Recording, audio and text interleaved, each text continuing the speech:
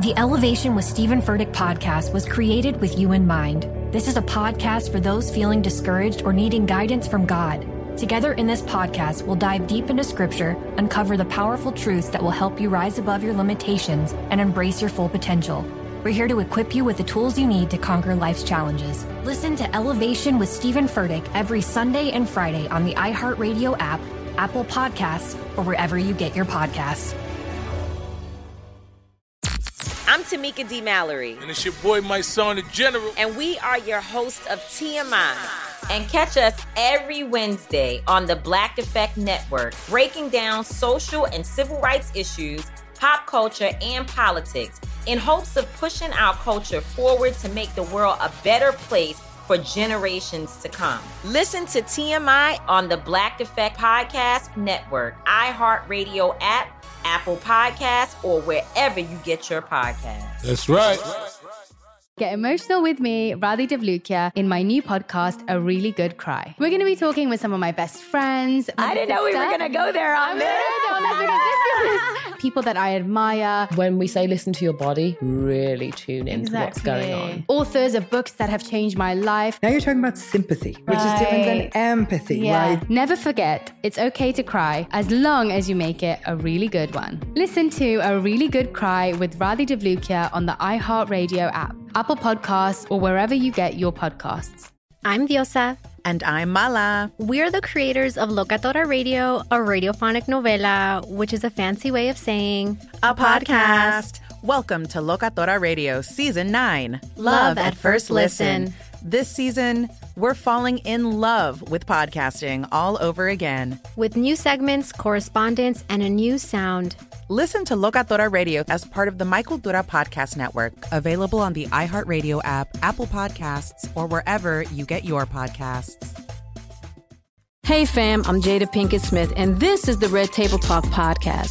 All your favorite episodes from the Facebook Watch Show in audio, produced by Westbrook Audio and iHeartRadio. Please don't forget to rate and review on Apple Podcasts. Hearing your stories, this sounds evil to me. Didn't even make me angry. It hurt my feelings. Yeah. Outrage. And she's like, well, why don't you have your credentials with you? You don't have your diploma with you? Get out of here. Tragedy. Ultrasound showed that I had been in labor for almost 2 days. Shocking stories that will shake you to your core. When I had Jada, I was not treated well. I was denied the pain that I was having. Oh, yes. He made me step off the flight, and he asked me, did I know how to behave? Wow. The invisible black woman. The epidemic we need to talk about. Well, today is going to be a great show. Yeah, I'm excited. And we're going to talk about the invisibility of black women. Now, that's a topic. Wow. Yes. It's just so deep-rooted. Yeah. It's great to see you and have you back at the table. Thank y'all for inviting me back. I didn't know you get to come back again. So. Well, it depends. It depends on who you are. Special. Well, it just depends. Our friend Tamika Mallory is one of the most powerful social justice leaders of today. Her new book spells out the urgent state of black people in America.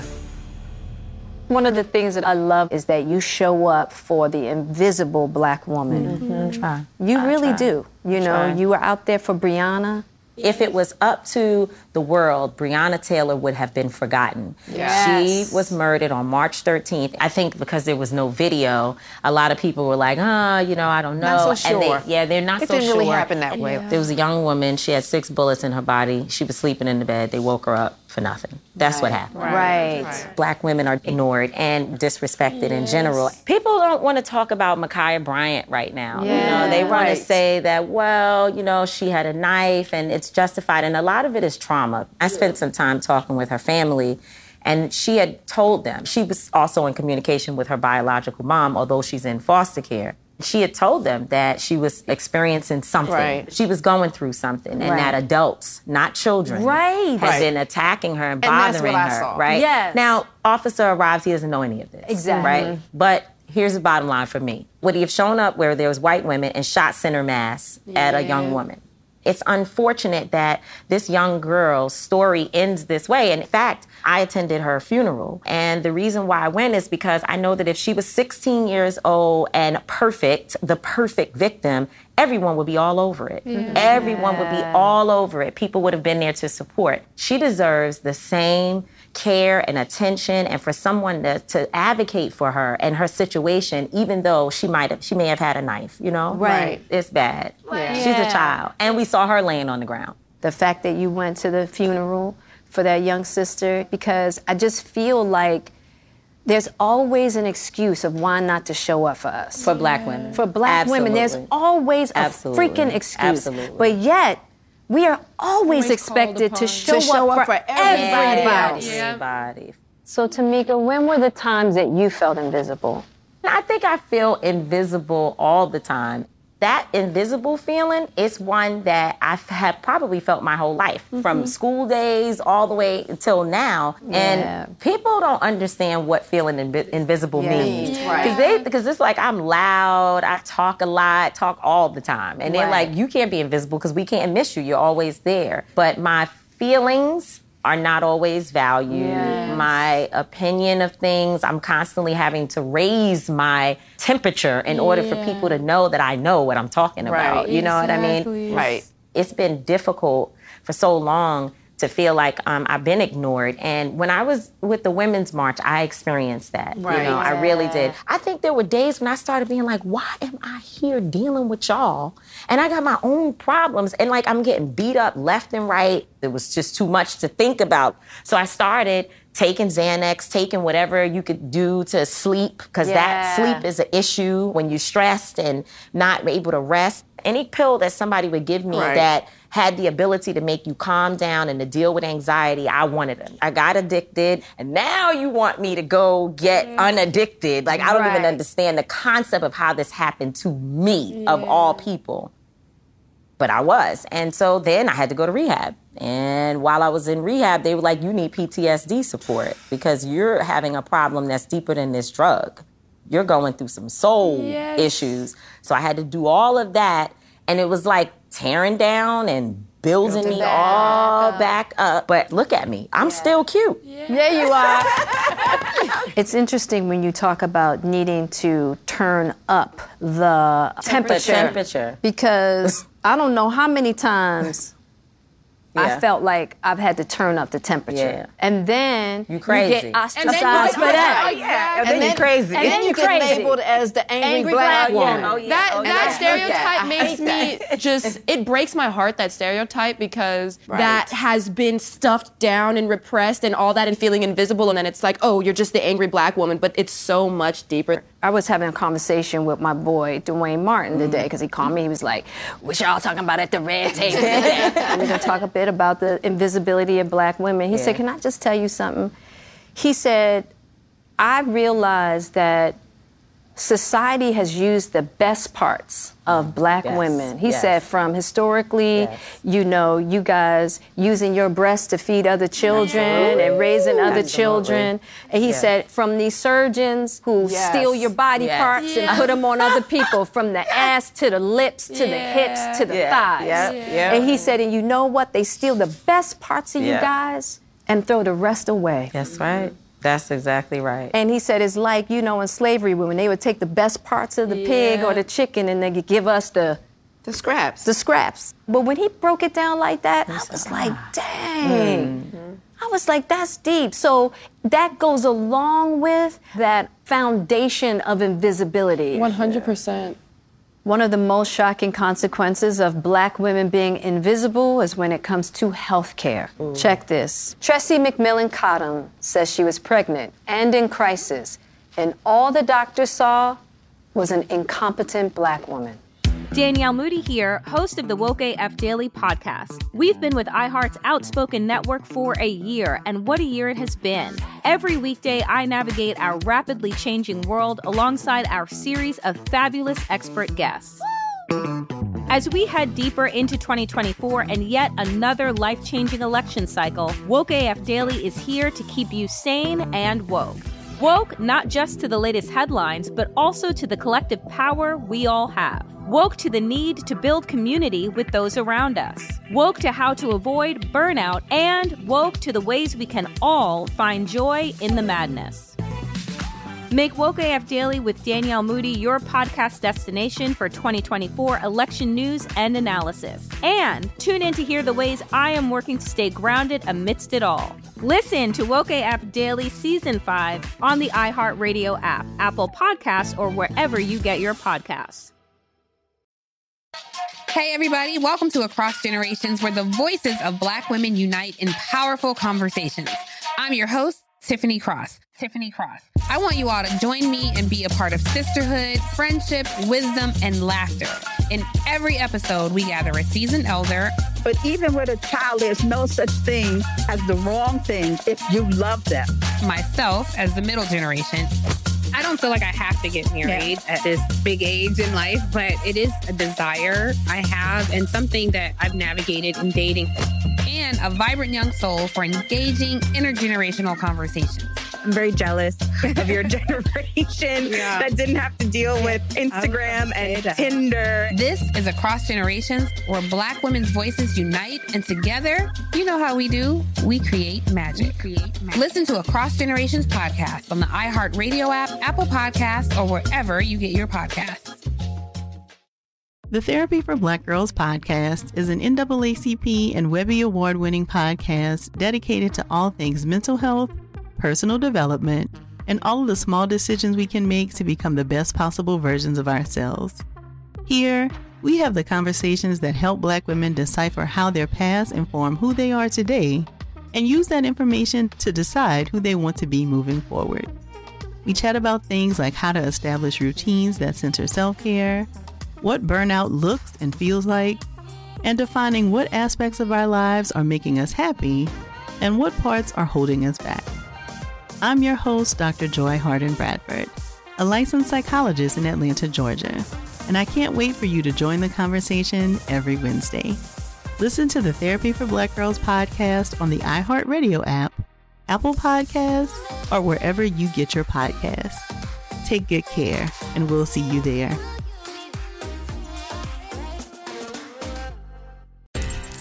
My name is Johnny B. Good, and I'm the host of the new podcast, Creating a Con, the story of Bitcon. Over this 9-part series, I'll explore the life and crimes of my best friend, Ray Trapani. I always wanted to be a criminal. If someone's like, oh, what's your best way of making money? I'm like, oh, we should start some sort of scheme. You see, Ray has this unique ability to find loopholes and exploit them. They collected $30 million. There were headlines about it. His company, Centratech, was one of the hottest crypto startups in 2017. It was going to change the world, until it didn't. I came into my office, opened my email, and the subject heading was FBI request. It was only a matter of time before the truth came out. You can only fake it till you make it for so long before they find out that your Harvard degree is not so crimson. How could you sit there and do something that you know will objectively cause more harm in the world? Listen to Creating a Con, the story of Bitcon, on the iHeartRadio app, Apple Podcasts, or wherever you get your podcasts. When I got pregnant, I wanted the very best for my baby. That's why I chose the hospital uptown, where the white women went to have their babies with white doctors, thinking I would get better care, and I got anything but. I was about 4 months pregnant when I started bleeding. My husband rushed me to the doctor's office, where I sat in the waiting room for about 30 minutes. The doctors, the nurses really ignored the crying, bleeding pregnant woman in the waiting room. I was in extreme pain. I've never felt more invisible.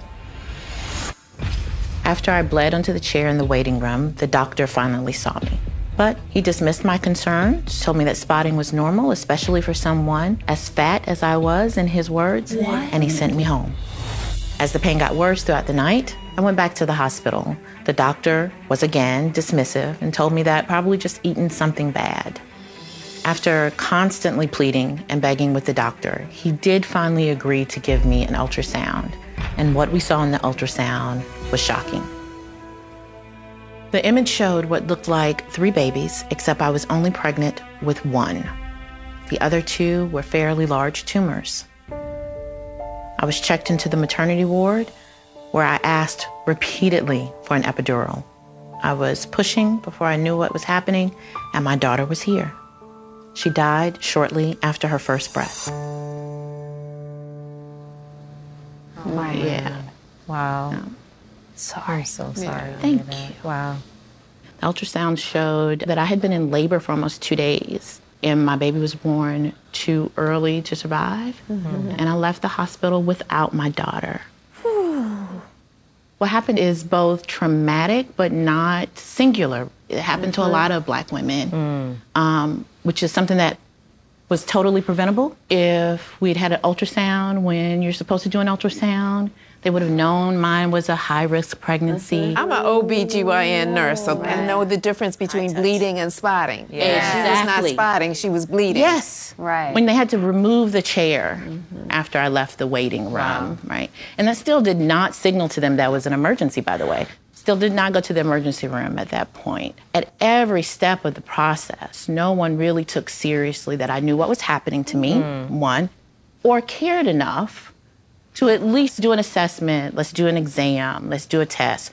They didn't even care enough to do that. Right. Childbirth is when you're most vulnerable. Exactly. You really are relying on people to see your pain. Right. Right? And people's ability to see your pain relies on their ability to see you as human. Yeah. Yes. The experience for me was a loss that shouldn't have been a loss, but worse than that, a loss that no one treats like a loss. It is just traumatic.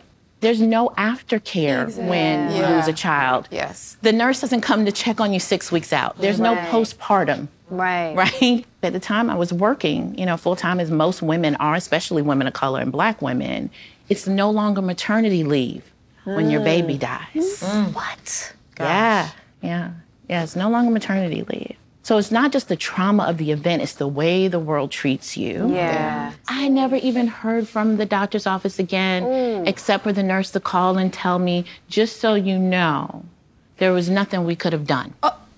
Oh, okay. Yeah, just so you know.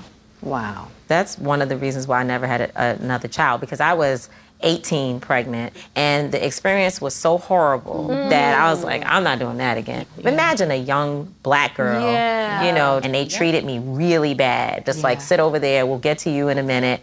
My water leaked for a month. It was just so much trauma that after that, I was like, never again. It's interesting that you say that, because now that I'm thinking about my own experience when I had Jada, it was pretty similar.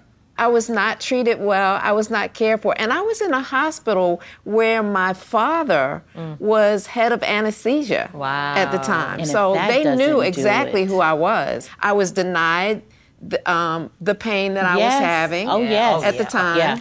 Oh, it's not that bad. Just be quiet and be still. There was so much invested in telling me that I wasn't feeling what I was feeling. You know how they do the pain scale on a level of 1 to 10, where are you? I was in the middle of a contraction, and I'm vibrating. It hurt so bad, right? I'm vibrating. I knew if I'd say 10, they'd tell me I was exaggerating. If I say anything less than 5, they leave the room. Right.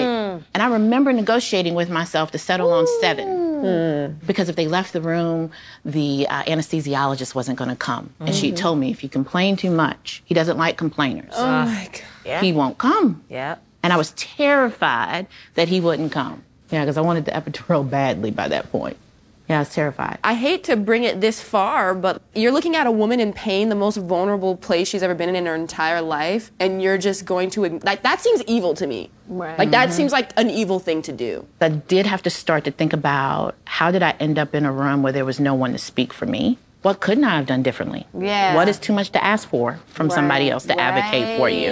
Right? Wow. I have a family, health insurance, all of those things that are supposed to matter. Advocacy takes somebody willing to hear you. Yeah. You can say a lot of things. If people won't hear it, it really doesn't matter. And I tell people all the time, I'm asked to testify before Congress and et cetera. No, you don't bring me in unless you're serious. Because I don't perform trauma for people who are not invested in fixing the problem. That is so real. I was very resistant to the idea of performing trauma for the same public that wouldn't have cared about what happened to me in the hospital. Yeah. So it's not that people don't know, it's that they don't care. Yeah. What is your advice for Black women who find themselves feeling invisible, especially when it comes to medical issues? Has anybody ever told you that if the doctor starts talking crazy that you should get up and leave? You should leave. I want Black women to treat doctors like we treat a service provider. That's right. Black women don't play if the food is cold. Right. We don't play if the service man, the cable man is late. Yeah. Right. But the medical profession is shaped for you to follow directions, That's right. to not question authority, but it is the one place where questioning authority can save your life. You have to do your research, and if the plan that they are creating for you doesn't work, then go to somebody whose plan does work for you. Yes. I tell them, don't even let them finish. Right. Like, get up. Right. You can get dressed in the hallway. Get your clothes and you walk out. Exactly. Yeah. If we had the same crisis facing middle-class suburban white women, if they were dying at the rate that we die trying to give birth, Yeah, the inequity is undeniable. there would be a public health crisis. There'd be a public health campaign. Boards would be convened, tribunals, right? They don't think it's a loss. That's the crux of the problem. That's it. Yeah. That's at the core right there. Absolutely. Yeah. Tressie, thank you. This was important. Thank you, ladies. Thank you. Yeah. Thank you.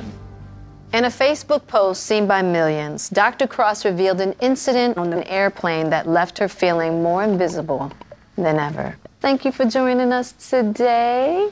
So, explain to us what happened. I was on an airplane and I heard somebody shrieking.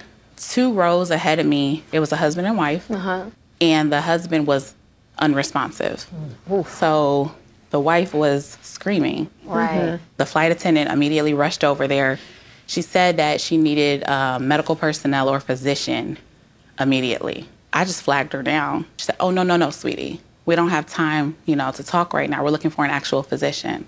I'm trying to explain to her that I'm the physician that you're looking for. Exactly. She just continued with her condescending remarks. At that time, it's going on the overhead where they're saying, we need a medical personnel. And I stare at her and press my button. And so that's when she's like, oh, you're an actual physician.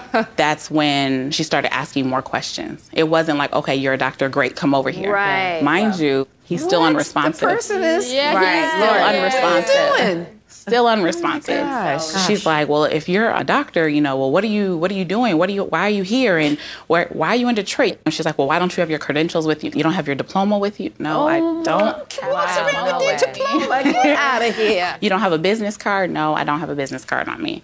This continues back and forth. And then there's a middle-aged Caucasian male coming from the front of the plane. Of course. And she said, well, he's a physician. And he has his credentials. But, of course, my blood's boiling on the inside. Of course it is.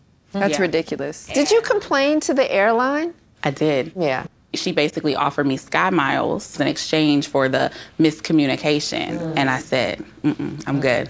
I got off the plane. Right. And then I went and reported it to the gate agent. And the gate agent was like, I'm so sorry for it, and handed me a free drink ticket for my next flight.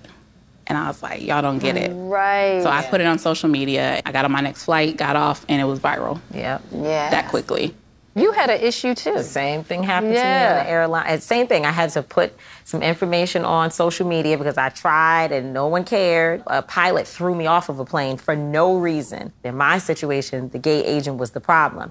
And it was a Black woman. I was communicating with her, and she was so nasty. The white man who was the pilot happened to be off the plane standing there next to her. And I watched them as I walked through the door to go get on the plane, have a little conversation. Whatever she said to him. And he just decided to come and throw me off the plane. He made me step off the flight, and he asked me, did I know how to behave? And he asked me to repeat those words, that I would behave.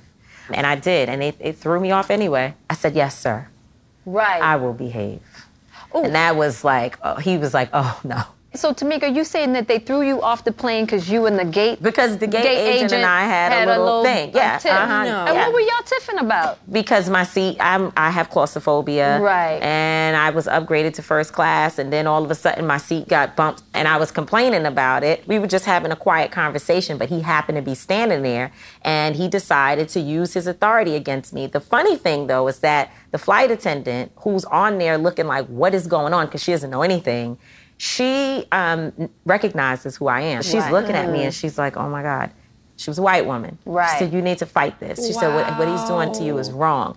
And she began to cry. Ooh. When he came back with 6 police officers, 6? I verified. I said, so you're throwing me off the span. I didn't do anything. You throw me. He said, yes. I said, okay. I commenced to every MF, effing so-and-so. I tore the whole plane up at that point with my nice little 4-letter words. Right. And at some point in it, I said, and you will not forget me. I said, you don't know who I am. And I told him, I said, I will go to hell fighting you. Yeah, right. And he looked at me, and then she said something, and he realized that I have messed up. And do you know that man had the audacity to say to me, would you like to talk? Like, why don't you just calm down and we can just have a conversation? And I said, a conversation? Exactly. You know, but the follow-up of that was, one, no one called me back. They didn't take it seriously until Puff Daddy, Diddy, we call him Puff, right? Until he retweeted what was happening. Wow. And then it became Went a viral. thing. It went viral. One thing they did do, they started instituting a bunch of changes. Like they looked at their policies and procedures, and they began to really work inside the company, because that's what I wanted. Right. It wasn't about money. It wasn't about any of that. I was like, this has to change. This can't happen to another woman. And I was on the way to a wedding that was really important to me, and I missed it. Did any changes happen in regards to your incident? Yeah, absolutely. I went all the way up to the CEO of the airline and went down to Atlanta, met with them, and then 2 months later, they actually changed their policies. Wow. Because they did have a policy saying that they're supposed to verify. I'm sure there is some kind of policy. What I do want to say is all that question about where are you going? Why were you in Detroit? Oh, that's insane. Yeah, that's not part of the policy. Yeah, that's not part of the policy. Right. You know, in the meantime, you're jeopardizing somebody's life. Yeah. Well, thank you so much for coming and sharing your story with us. Thank you for having me. Danielle Moody here, host of the Woke AF Daily podcast. We've been with iHeart's Outspoken Network for a year, and what a year it has been. Every weekday, I navigate our rapidly changing world alongside our series of fabulous expert guests.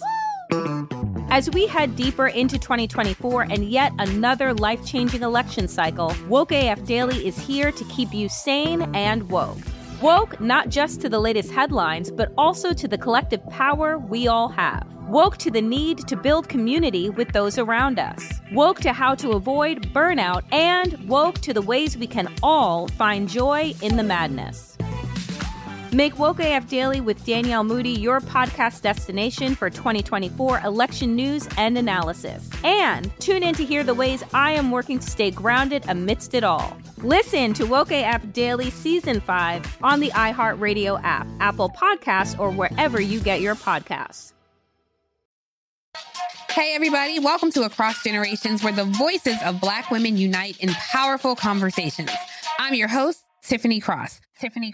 I want you all to join me and be a part of sisterhood, friendship, wisdom, and laughter. In every episode, we gather a seasoned elder. But even with a child, there's no such thing as the wrong thing if you love them. Myself as the middle generation. I don't feel like I have to get married at this big age in life, but it is a desire I have and something that I've navigated in dating. And a vibrant young soul for engaging intergenerational conversations. I'm very jealous of your generation that didn't have to deal with Instagram and Tinder. This is Across Generations, where Black women's voices unite, and together, you know how we do, we create magic. Listen to Across Generations podcast on the iHeartRadio app, Apple Podcasts, or wherever you get your podcasts. The Therapy for Black Girls podcast is an NAACP and Webby Award-winning podcast dedicated to all things mental health, personal development, and all of the small decisions we can make to become the best possible versions of ourselves. Here, we have the conversations that help Black women decipher how their past inform who they are today, and use that information to decide who they want to be moving forward. We chat about things like how to establish routines that center self-care, what burnout looks and feels like, and defining what aspects of our lives are making us happy and what parts are holding us back. I'm your host, Dr. Joy Harden Bradford, a licensed psychologist in Atlanta, Georgia, and I can't wait for you to join the conversation every Wednesday. Listen to the Therapy for Black Girls podcast on the iHeartRadio app, Apple Podcasts, or wherever you get your podcasts. Take good care, and we'll see you there.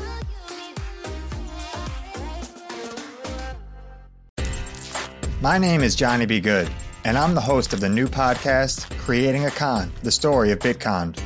Over this 9-part series, I'll explore the life and crimes of my best friend, Ray Trapani. I always wanted to be a criminal. If someone's like, oh, what's your best way of making money? I'm like, oh, we should start some sort of scheme. You see, Ray has this unique ability to find loopholes and exploit them. They collected $30 million. There were headlines about it. His company, Centratech, was one of the hottest crypto startups in 2017. It was going to change the world, until it didn't. I came into my office, opened my email, and the subject heading was FBI request. It was only a matter of time before the truth came out. You can only fake it till you make it for so long before they find out that your Harvard degree is not so crimson. How could you sit there and do something that you know will objectively cause more harm in the world? Listen to Creating a Con, the story of Bitcon, on the iHeartRadio app, Apple Podcasts, or wherever you get your podcasts. So Dr. Ramani, a good friend of the table, has an important message, and it's something you might be doing that is very harmful and not even know it. It's called racial gaslighting. Dr. Ramani. Hi, how are you? It's so good to see you. I feel so privileged to be part of this conversation. We are always so happy to have you. You talk about racial gaslighting. Yes. Give us some examples of what that looks like. When we're talking about racial gaslighting, you're denying the experiences a person has as a person of color, especially as a woman of color. It's very, very easy to gaslight any woman of color. So when we look at it that way, then it's things like, you're making this about race and it's not. There's no more racism. We've had a black president. They've changed the laws. Denying your experience of pain. You're not in that much pain.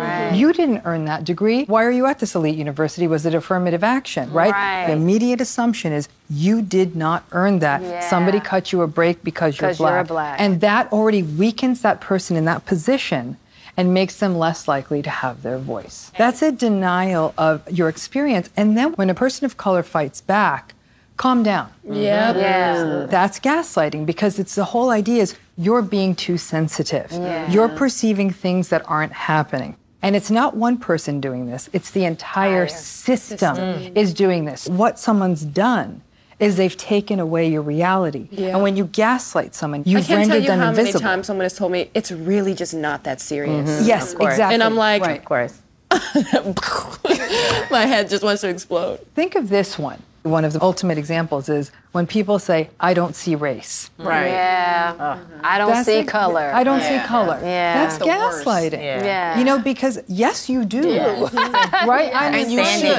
Right? I'd be able to see you're wearing a green shirt. You can see that. And I understand what the intention behind that is. But the fact is it invalidates a person's experience. When you steal someone's reality, you steal their power. Right? Because they're doubting themselves. They're walking around saying, am I being too sensitive? Maybe I'm the one who's wrong, right? So now you've lost even more power, and the person who's gaslighting you gets even more power back, right? So it's that idea of calm down, you're overreacting, it becomes, especially for black women, this idea of being unhinged. I have to say, I understand that people have their opinions, and I always respect the opinions, but when I did hear certain politicians speaking about how America's not racist, I get that. Not all Americans are. There are a lot of Americans that are not. But it felt like it was denying the reality that we are living and watching right now. Right now. Exactly. Every day. And it was hurtful. It didn't even make me angry. It hurt my feelings. Yes. You know? And those hurt feelings are real. But when you take that into the system and say, my feelings are hurt, they'll say, Jada, you're being too sensitive. You're too sensitive. You know. There she goes. Right. Here she go again. Yes, that's right. And then on the other side of it is this phenomenon called healthy cultural paranoia. And it's the idea that particularly black women who hold the least societal power of any women, right? When you think of the history of black women in our country, they've always been at risk. So there may be a tentativeness. You know, you go into a new situation, you're being very, very careful, right? And then what will people say about a black woman then? she's aloof. She's uppity. Exactly. You know, right? She's not living to those roles. You're not being the big hug, you know, the mammy that I can hug. Yeah. You're not playing to the role we need Or you you're to not play. playing the sassy. Like, Exactly. I mean, we get this in Hollywood all the time. Yeah. These boxes that Right. we put in. Yeah. Right. Many, many times, women of color, especially black women, will go into a situation, a professional situation, even a social situation, and they'll feel unsettled. Like, I don't feel comfortable here. I don't feel heard here. I don't feel respected here. And the other people in the room will say, nothing's going on here. Yeah. You're sensing something that's not happening. You're being ridiculous. Stop making such a big deal. Gaslight, gaslight, gaslight. And the whole system's in on it. So when that woman tries to go to HR or goes to a person in authority, they'll say, what documentation do you have? I think you might have been misperceiving the situation. Yep. You're talking about invisible black women. You want to make someone invisible, deny their reality. Yeah. Can I ask a question? What about when it's not reality? Like if someone is saying, well, you harmed me because you did these things, and you're like, I didn't actually do those That's things. still gaslighting because you didn't do those things. They deny you your reality by even saying you did something you didn't do. Dr. Ramani, you're a woman of color as well, and I just want to know, has there ever been points in your life where you have felt invisible? Oh, heck yeah. People just see brown. And it's been my whole life from people telling me, this name of yours is too difficult. We're going to change that name to something we can say. As a child, people would say, I can't say Ramani, let's just change your name to something that's easier for us. You're talking about airplanes. Anytime I fly, I would say 75% of the time when I'm in that first class line to board, someone will come up to me and say, ma'am, this is the first class line. All the time, I get that. Yes, see, that's right? infamous. Right? All the time. It's like death by 1,000 cuts, isn't it? How many times do you have to experience those microaggressions before it affects your own identity? There were times I'd go back and look at the boarding pass. I'm like, maybe I am in the wrong line. You know, I'm like, no, 2A. Wow, yeah. I laugh because I've experienced that I'm sure too. you have. Oh, yeah. And it's typically like a bunch of European businessmen, you know, that just kind of move right on past. You may be walking up to the line and they're walking past you like you. You're right. This You little can't lady, I don't possibly know be where in she's this going, line. but they're calling first class right now. Excuse me. So the systems are designed to silence the voices and to leave people of color in self-doubt. So then everyone's walking around confused, and if everyone's confused, it's really easy for another group to hold the power. Yep. Yeah. True. That was really well said. Thank you. Personally, I think it's all really terrible, slimy. Yeah, it's plan. by design. I think it's a plan. It is bad by design. design. Yes. Thank you, Dr. Ramani. Thank you for having this conversation. You have no idea that even if you ungaslight one young black woman who's doubting herself today, you've done something so powerful. So thank you. The brilliant Dr. Candace Norcott has some critical information we all need to hear about how black women become invisible.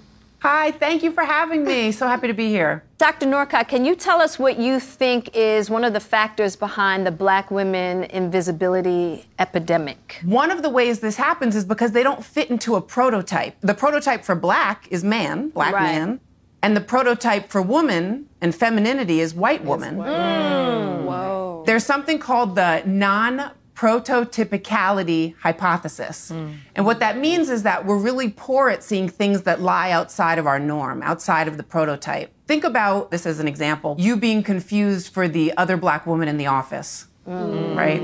Or you get called the name of the other black girl that is the only other black girl in your class. You don't look anything alike, but you get confused. Yep. So this blind spot, right? Right? That blind spot. Yeah. So intense. That's really intense. And when you start to talk about systemic racism, this system was designed to make black women feel like they don't belong. And so Patricia Hill Collins called these stereotypes that create these rigid roles for black women controlling images. They not only control what society sees about black women, and kind of most distressingly, can impact how black women see themselves. The mammy is one of the oldest controlling images, right?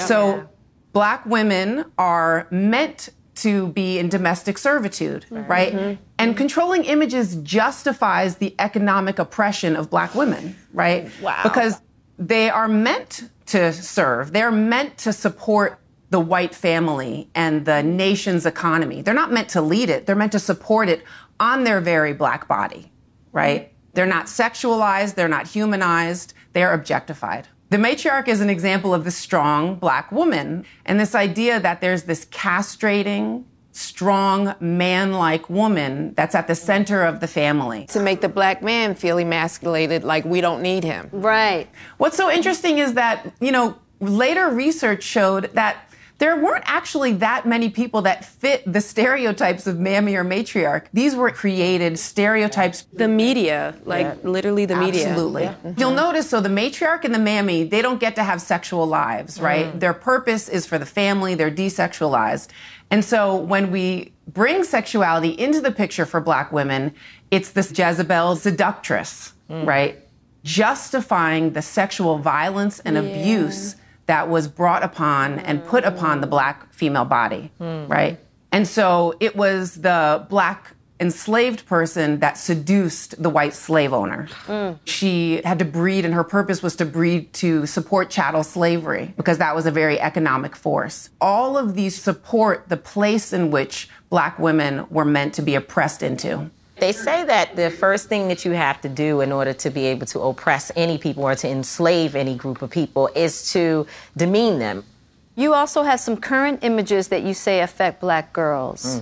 First, the angry black woman meme. Yeah. So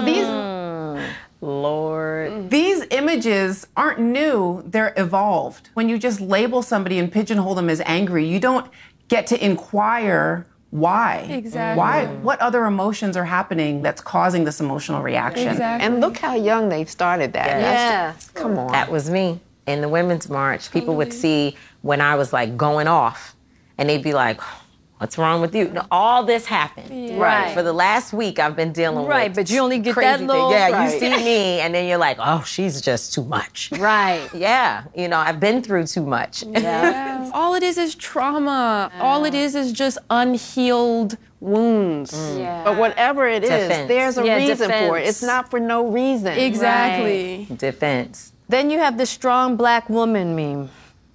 Oh, That's the evolution of the matriarch. No. whoa. So That's crazy. we're castrating our men. We are unreasonable. We cannot be compromised with. Therefore, we get to dismiss any opinion from casual conversation to the boardroom because, she's just, she's extreme.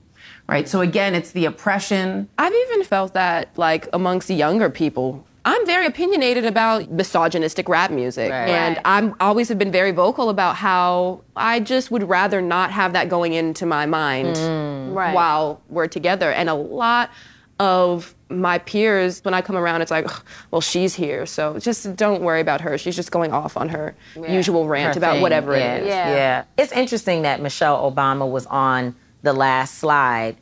Because that's what they did to her. Yes, the whole time that she was first lady, that's what they did to her. She was too buffed. Too it was fit. always She was never something. right, like It was a always man. something wrong. Yep, it was always something wrong. Yeah. And she's perfect. Exactly. That part. So now we have the baby mama meme. Yeah. That's her. So this evolves out of the Jezebel, the breeder. It's evolved into the welfare queen or baby mama. This evolves into justifying rules about welfare, justifying rules about types of contraception that's offered, forced on black women. Yeah. Dang. That is, whew. Dr. Norcott, when did you feel the most invisible? My earliest memory of invisibility was in high school. So I had applied to 7 Ivy League colleges, and I got into them all. And my friend said she got in because she was black. Ooh. Mind you, I was tri-varsity sport captain. I was president of the school. And yet with that comment, he erased all of that down to one part of me. Wow. That's deep. That's awful. That's painful. Thank you, Dr. Norcott. It's always a pleasure having you. Thank you so much for having this conversation. Those images, man. That was deep. Yeah, that's heavy. And now you get to associate it with like what it means. Because that little girl, I would have shared that 1,000 times. Like, y'all are on my nerves. Yeah, right. It's really perpetuating a negative stereotype. It makes me feel like I need to pay more attention to these memes that you're sharing on social media. We all do. So Tamika, tell us just a little bit about your book. So State of Emergency really is a revisit of history. There's so many people who are just coming to this work and to the movement now, and they're like, oh, where do I go? What do I do? I'm ready. I'm in. It has a prescription for how we work together to go forward. The book is my gift to a lot of folks who are trying to just figure it out. Got it. You are actually one of those who has contributed your thoughts about the book. Yeah. And we appreciate you. Yeah. Made my book hot. They said hot. Now, you made the dedication to your son for State of Emergency. I don't really talk much about my son in public. You know, a lot of people don't even know I have a son. But I'm starting to, because I realize that I've been fighting for everyone else's child. And he has lacked so much as a result of it. But he still has always been such a great supporter. His father was killed when he was 2. Yeah. He started to get older and noticed that other people had their fathers and he didn't. He's like, you don't know what I'm going through. He started going into this deep depression. And by the time he was 17 and 18, it was really bad. And there was nothing I could do. My child needed his dad. And I realized there were things I just couldn't teach him. I couldn't talk to him about it. We weren't seeing eye to eye. And that caused a lot of conflict and tension between the two of us. The guilt of that weighs on me all the time. So your son, he is here. This is my truth. My child is my truth. Hey, how are you? I've heard so much about you. I'm so glad we finally get to meet. What do you want us to know about your mom? She's amazing. Through just having her around as a role model every day, it pushes me so much to keep striving to, be on the same level as she's on. Yeah. I am doing a song about you.